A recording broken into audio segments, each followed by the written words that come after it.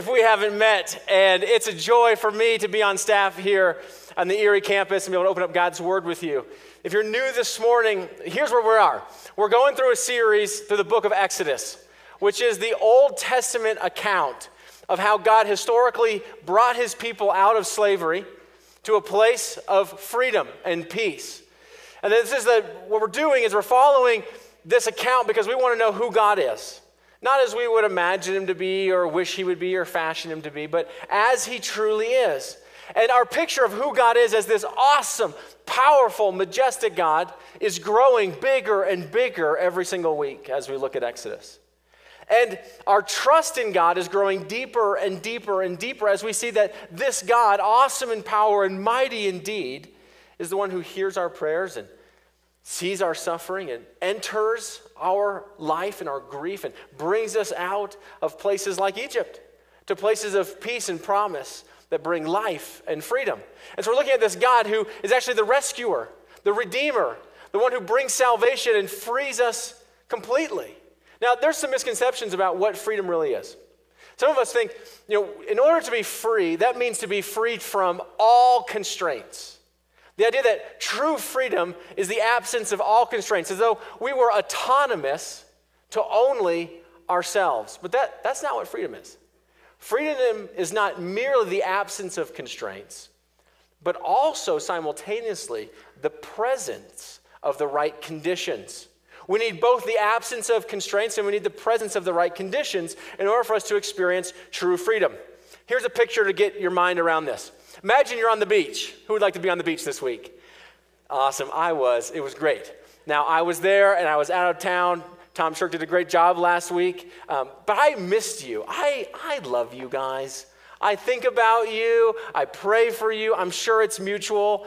I mean, really, you're just growing on me. Over 5 years, you're just really growing on me.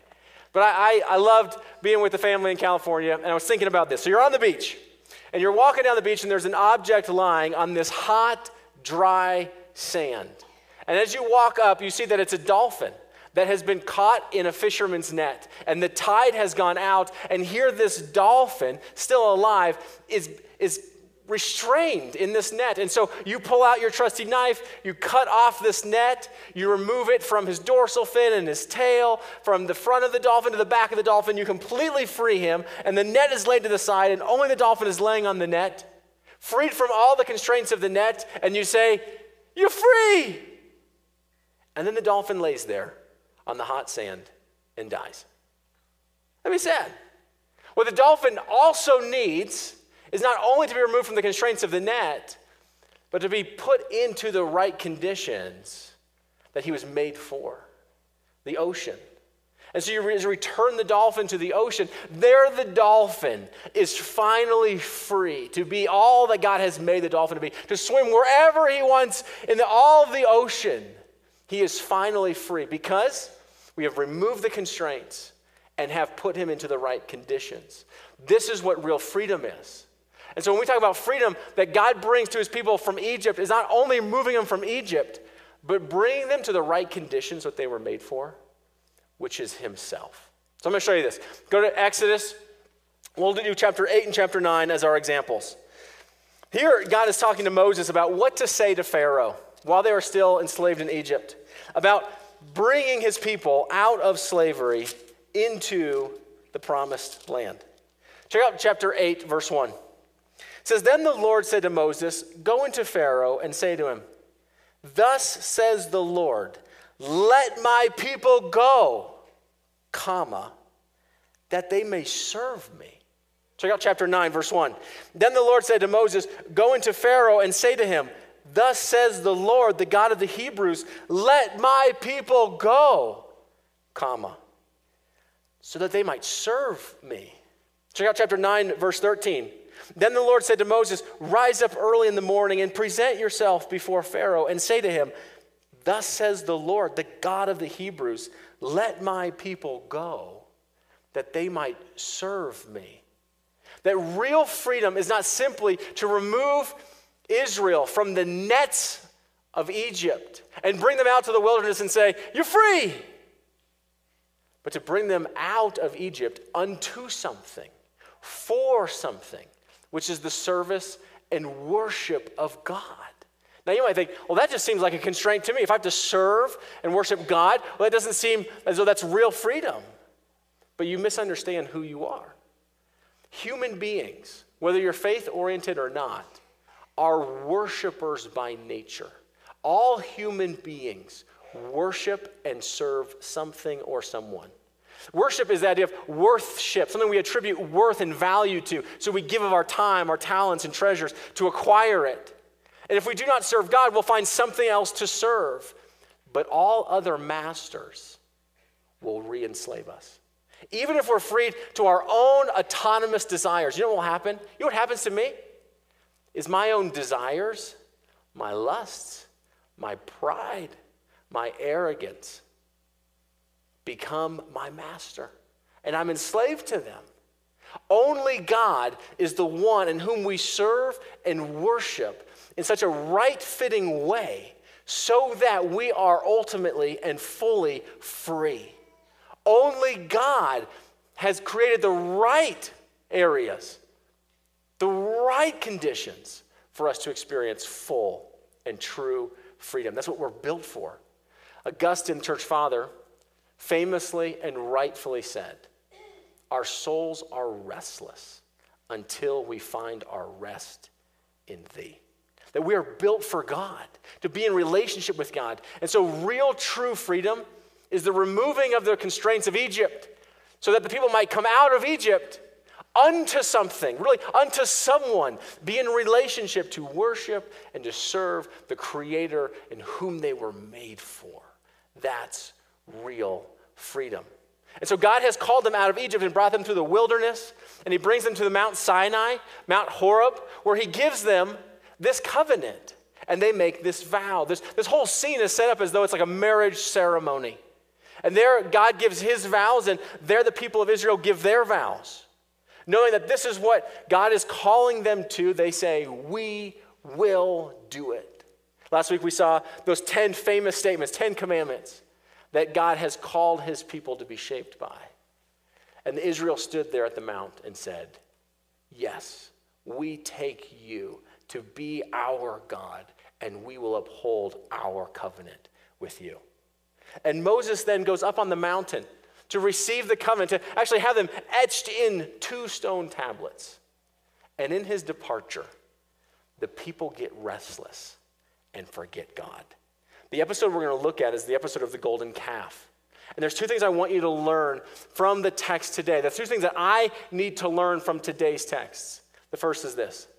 When we forget God, we fashion ourselves idols. When we forget God, we fashion ourselves idols. Point 2, the idols that we fashion rob us of our life and return to us emptiness, isolation, and shame. That's what an idol does. Is it robs us of our life and returns to us only emptiness, isolation from God, and shame. So let's take a look at how Israel learns this in this episode, starting in verse 1 of chapter 32. It's like, wow, it sounds so upbeat. What a great message. When we land the plane in 25 minutes, you'll see the grace of God. Chapter 32, verse 1. When the people saw that Moses delayed to come down from the mountain, the people gathered themselves together to Aaron and said to him, up, make us gods who shall go before us. As for this Moses, the man who brought us up out of the land of Egypt, we do not know what has become of him. First thing you see is that Moses seems to be delayed. That Moses has been before them. They can see him and touch him. They can hear from him. And he goes up on the mountain. There he's speaking with God. He says, where'd Moses go? We can't see him anymore. We can't touch him. We can't hear from him.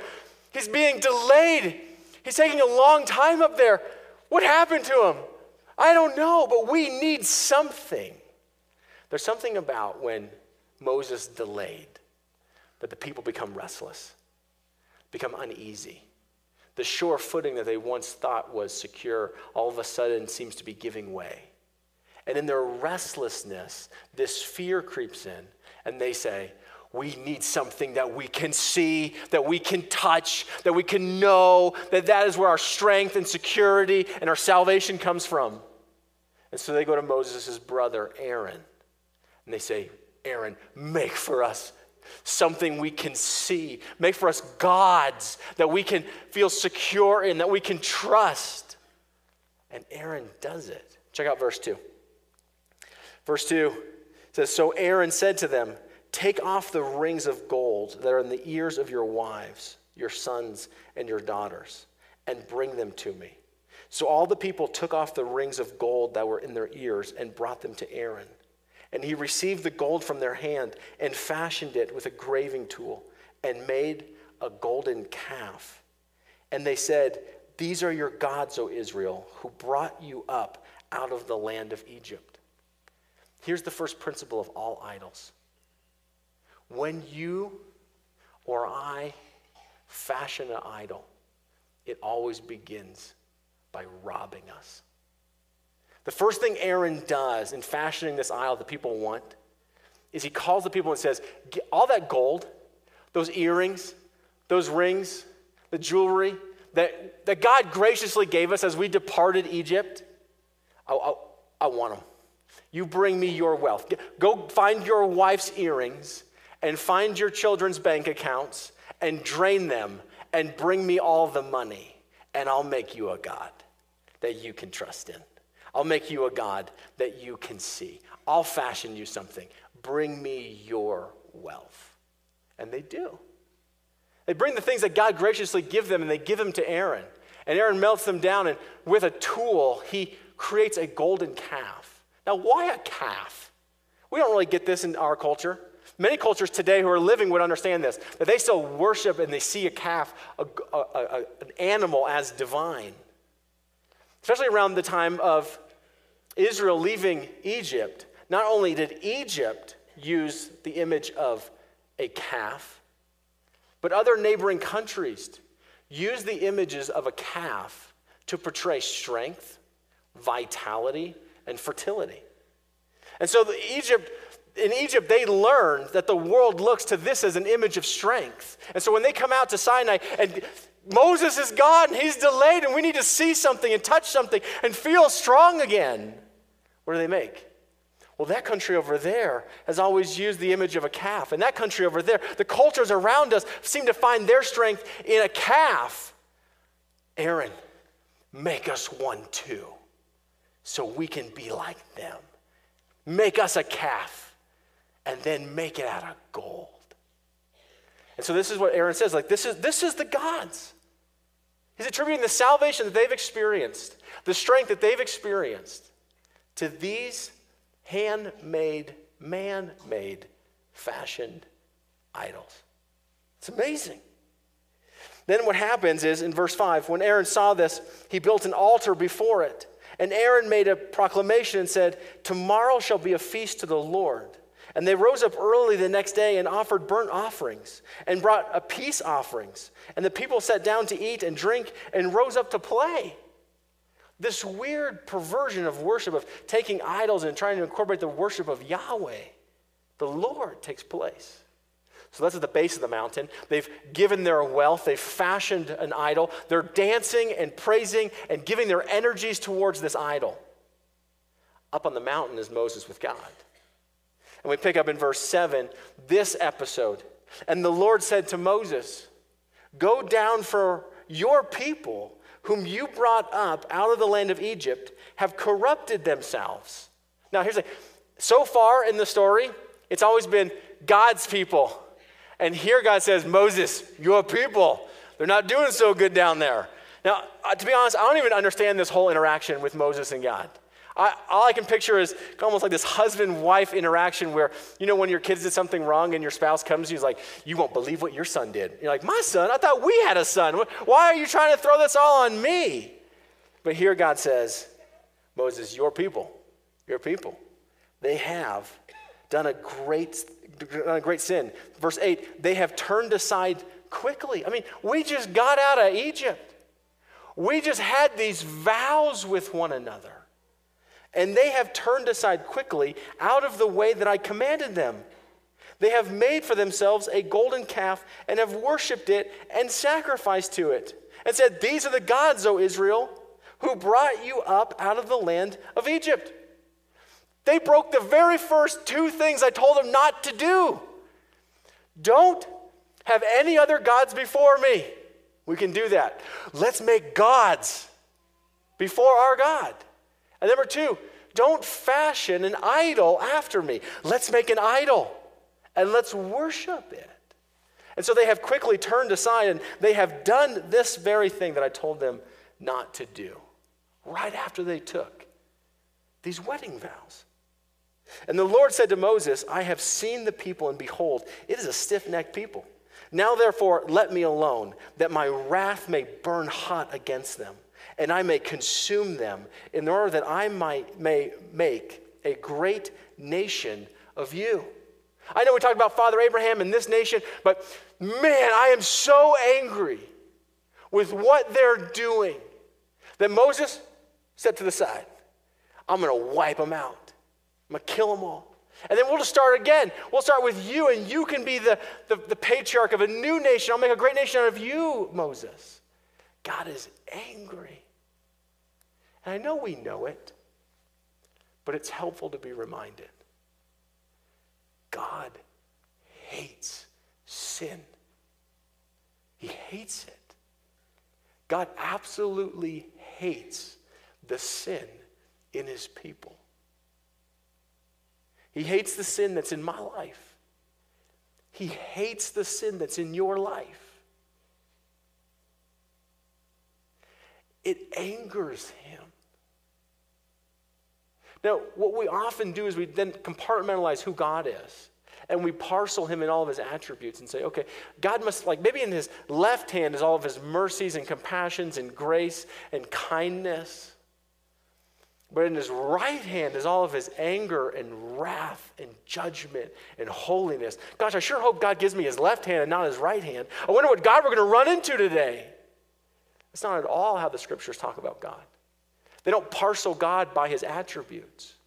They say God fully is love. God is love. God is just. God is holy. God is gracious. Meaning that he is simultaneously, fully, all of his attributes all of the time.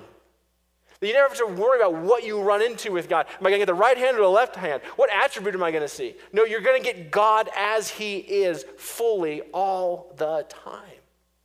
And here they're seeing God's right and fitting response to their sin.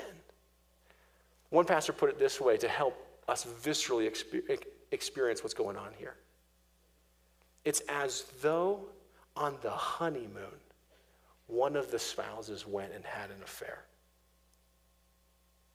And we wouldn't fault the other spouse for being angry, because they're jealous of what is truly theirs. We just took vows. What are you doing finding other lovers? And here's Israel, quickly turning aside, having fashioned themselves other gods. God says, my wrath is burning hot. I'm angry. I hate this in my people. And if we're honest with ourselves, don't we hate our sin too? We hate our sin. Moses steps in as kind of an intercessory. Verse 11, but Moses implored the Lord his God and said, O Lord, why does your wrath burn hot against your people, whom you have brought out of the land of Egypt with great power and with a mighty hand? Why should the Egyptians say, with evil intent did he bring them out, to kill them in the mountains and to consume them from the face of the earth? Thus from your burning anger, turn from your burning anger and relent from this disaster against your people.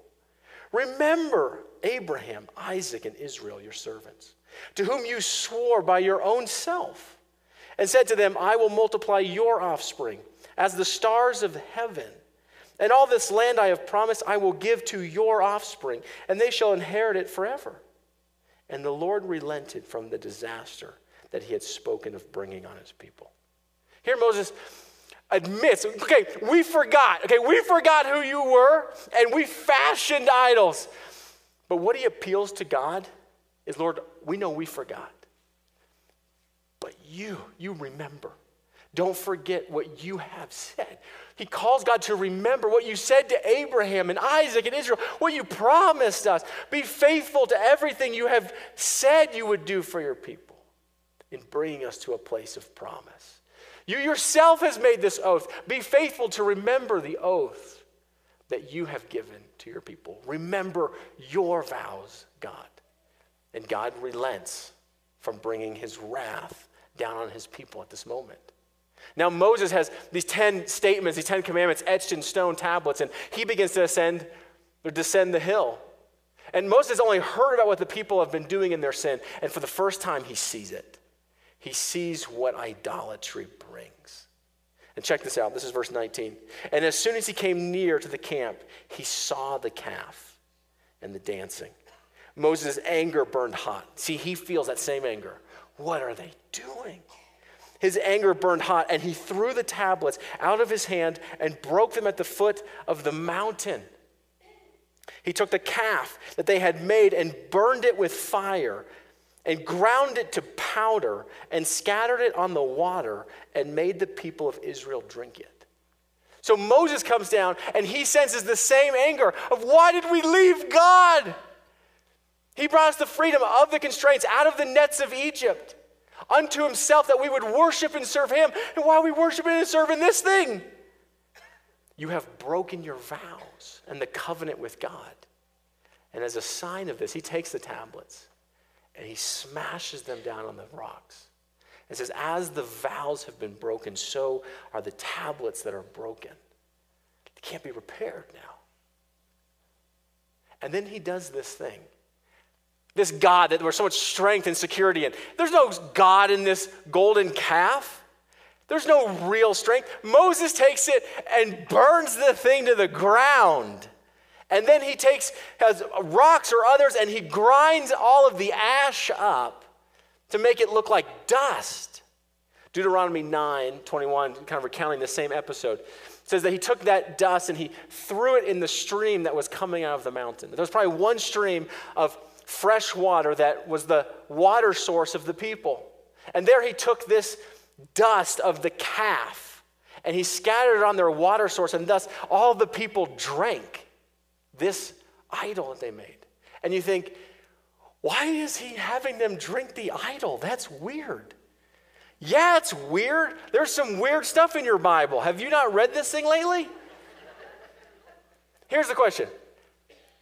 Why does he have them drink it? There are different ideas of why. Sometimes it correlates it with the Levitical law and what happens later with Israel.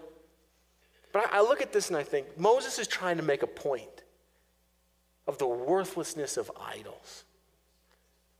And I don't think it's so much about the consumption of the idol as much as it's about the excretion of it.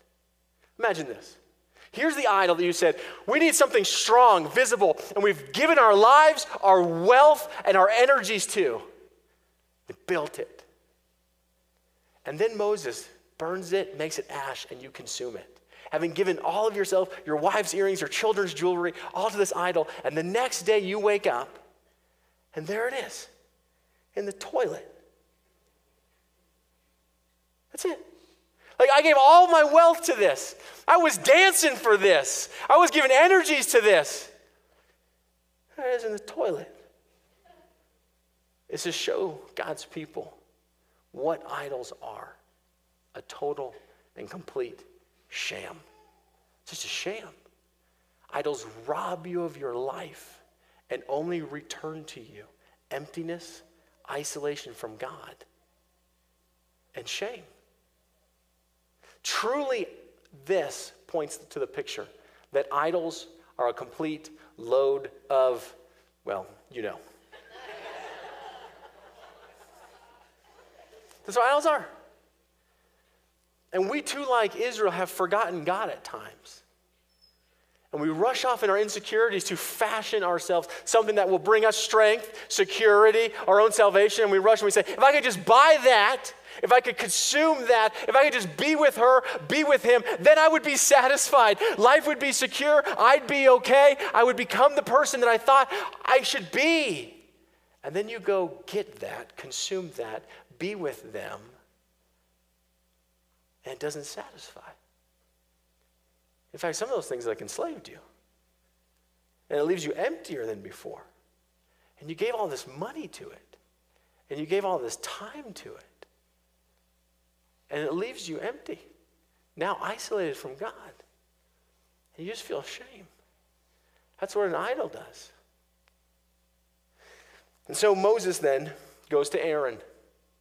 He asks Aaron, what did you do this for, man? Verse 21, and Moses said to Aaron, what did this people do to you, that you have brought such a great sin upon them?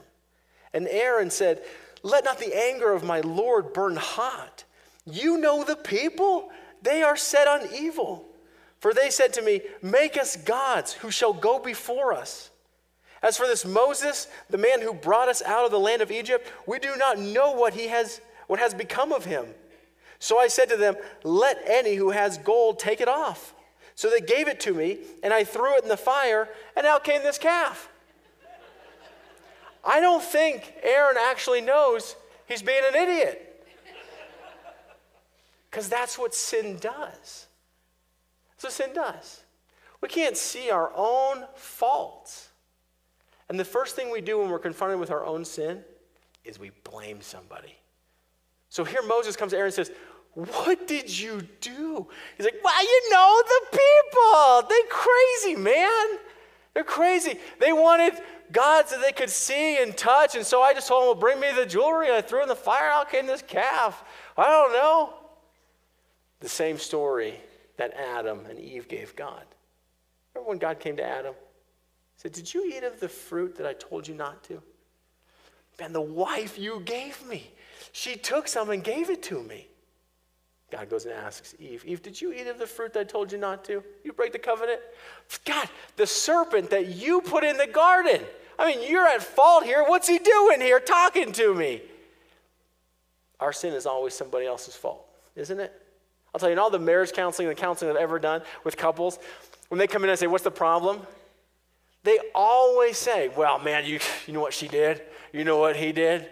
Let me tell you about how bad they are. They have never, ever come and sat down and said, here's the deal. We've talked about it on the way over. We both realize, well, we're both really prideful. We hurt each other. We're not going to really surrender and be like submissive to each other. We're not going to really be kind and loving to each other. I don't really respect him. I don't respect her. We just kind of realized we're mostly just kind of jerks stuck in our way. And so I'm hurting her. She's hurting me. And this is kind of the way it is. Sort of miserable, but that's where we're at. Never.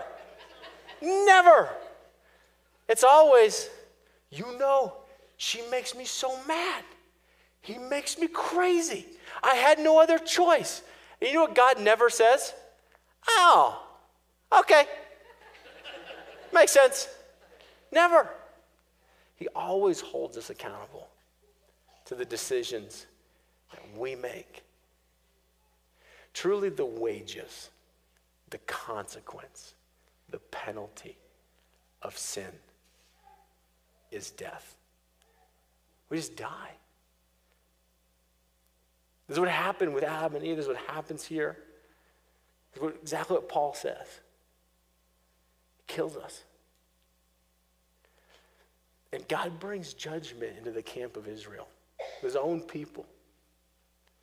And the Levites are instituted as the priests of Israel in the most striking way, as they go and bring God's judgment on 3,000 men who worshiped as they're put to death. God hates sin. He hates it, and it cannot be in his presence.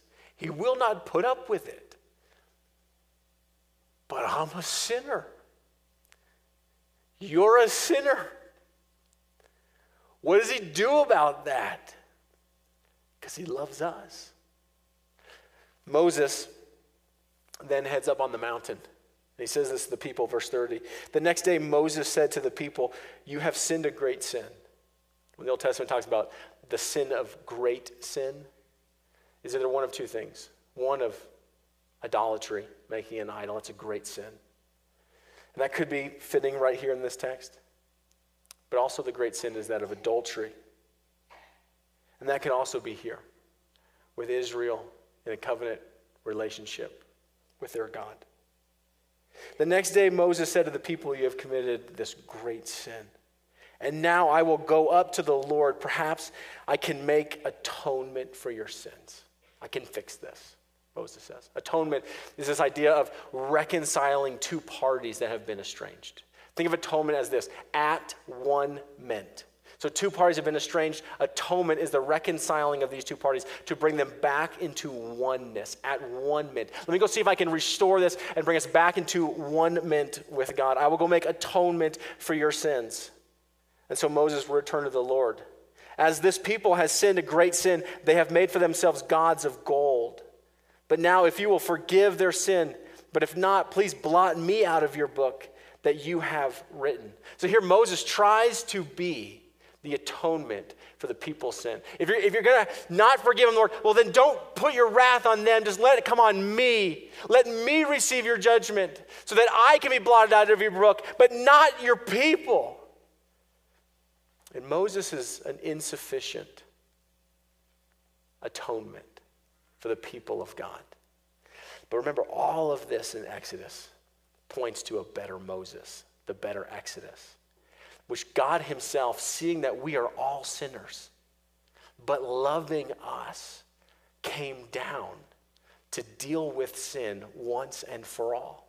This is why the angel tells Mary, the mother of Jesus, you will have Jesus, Emmanuel, God with us. God is coming down to us, and he will save his people from their sins. This is why John the Baptist says, behold the Lamb of God, Jesus, who takes away the sins of the world. Moses is unsuccessful as he goes up the Mount of Horeb, trying to secure atonement for the people. But Jesus climbs the Mount of Calvary up on the cross to make atonement for all the people. This is what Jesus Christ is doing, making atonement. And so Romans chapter 5 points out to us that while we were still sinners, Christ died for us. Before we got our act together, while we were still stuck in sin, he came and died for us. That's God's love. Verse 11, more than that, we also rejoice in God through our Lord Jesus Christ, through whom we have received atonement. This word reconciliation here in your Bible. That Jesus Christ makes atonement. So as he sits on the cross, he bears all of our sins. All of the sins, no matter what you did, all of those sins were put on the back of Jesus on the cross. And God's right and fitting response to sin is wrath. And God pours out his wrath that we deserve onto Jesus. And there Jesus cries out, Father, forgive them. They don't know what they're doing. They're so caught up in sin, they don't know what they're doing. Father, forgive them. And there in the death and resurrection of Christ is atonement purchased for all who would believe. This is what gathers us here to worship God and to say, God is for us. God loves us. Why? Because he sent his son, Jesus Christ, to be the atoning sacrifice, to forgive us of our sins. And so we come to God in repentance and say, God, we forgot you. We forgot you. But do not forget your promise that you are faithful and just to forgive us of our sins and cleanse us from all of our unrighteousness if we would confess our sins to you. And so, Lord, I want to confess my sins to you. I forgot you, and I fashioned these little idols of little g gods, and I gave them all my life, and I gave it my energies, and it returned to me emptiness, isolation from you, and shame. That's all I come. I bring all that to you. Can you do anything with that? God says, oh yeah, that's my specialty. Bring me all your emptiness. Bring me your isolation. Bring me your sin. Bring me your shame. And I will swallow it up in Jesus. So you'll have no fear, no condemnation against you. for I will take care of this in the work of my Son. That's the story. That's the gospel. How great is God? Now, if we fashion idols because we forget who God is, the remedy is to remember. Always remember. That's why we gather, to remember who God is. That's why we have the word, to read it and remember who God is. That's why Jesus gives us the Lord's Supper, to remember. On the night he was betrayed, before he climbed the Mount of Calvary, he was reclining at the table, a Passover meal. And there he took bread from the table and the cup from the table and made a new covenant in his work. And this is what Paul tells us. This is 1 Corinthians chapter 11. And when he had given thanks, he broke it, that's the bread, and said, "This is my body which is for you. Do this in remembrance," so that you don't forget. You don't forget. Verse 25. In the same way, also he took the cup after supper, saying, "This cup is a new covenant in my blood. Do this as often as you drink it in remembrance of me." So you never forget. You'll always remember of my rich love towards you, my salvation and strength for you, that you would never forget, you would always remember. And so that you don't fashion an idol and have it rob you of your life, that you would never forget and you would always remember the nets that I freed you from of sin and death, and brought you to myself to serve and to worship, that you might experience true and full and real freedom in Christ.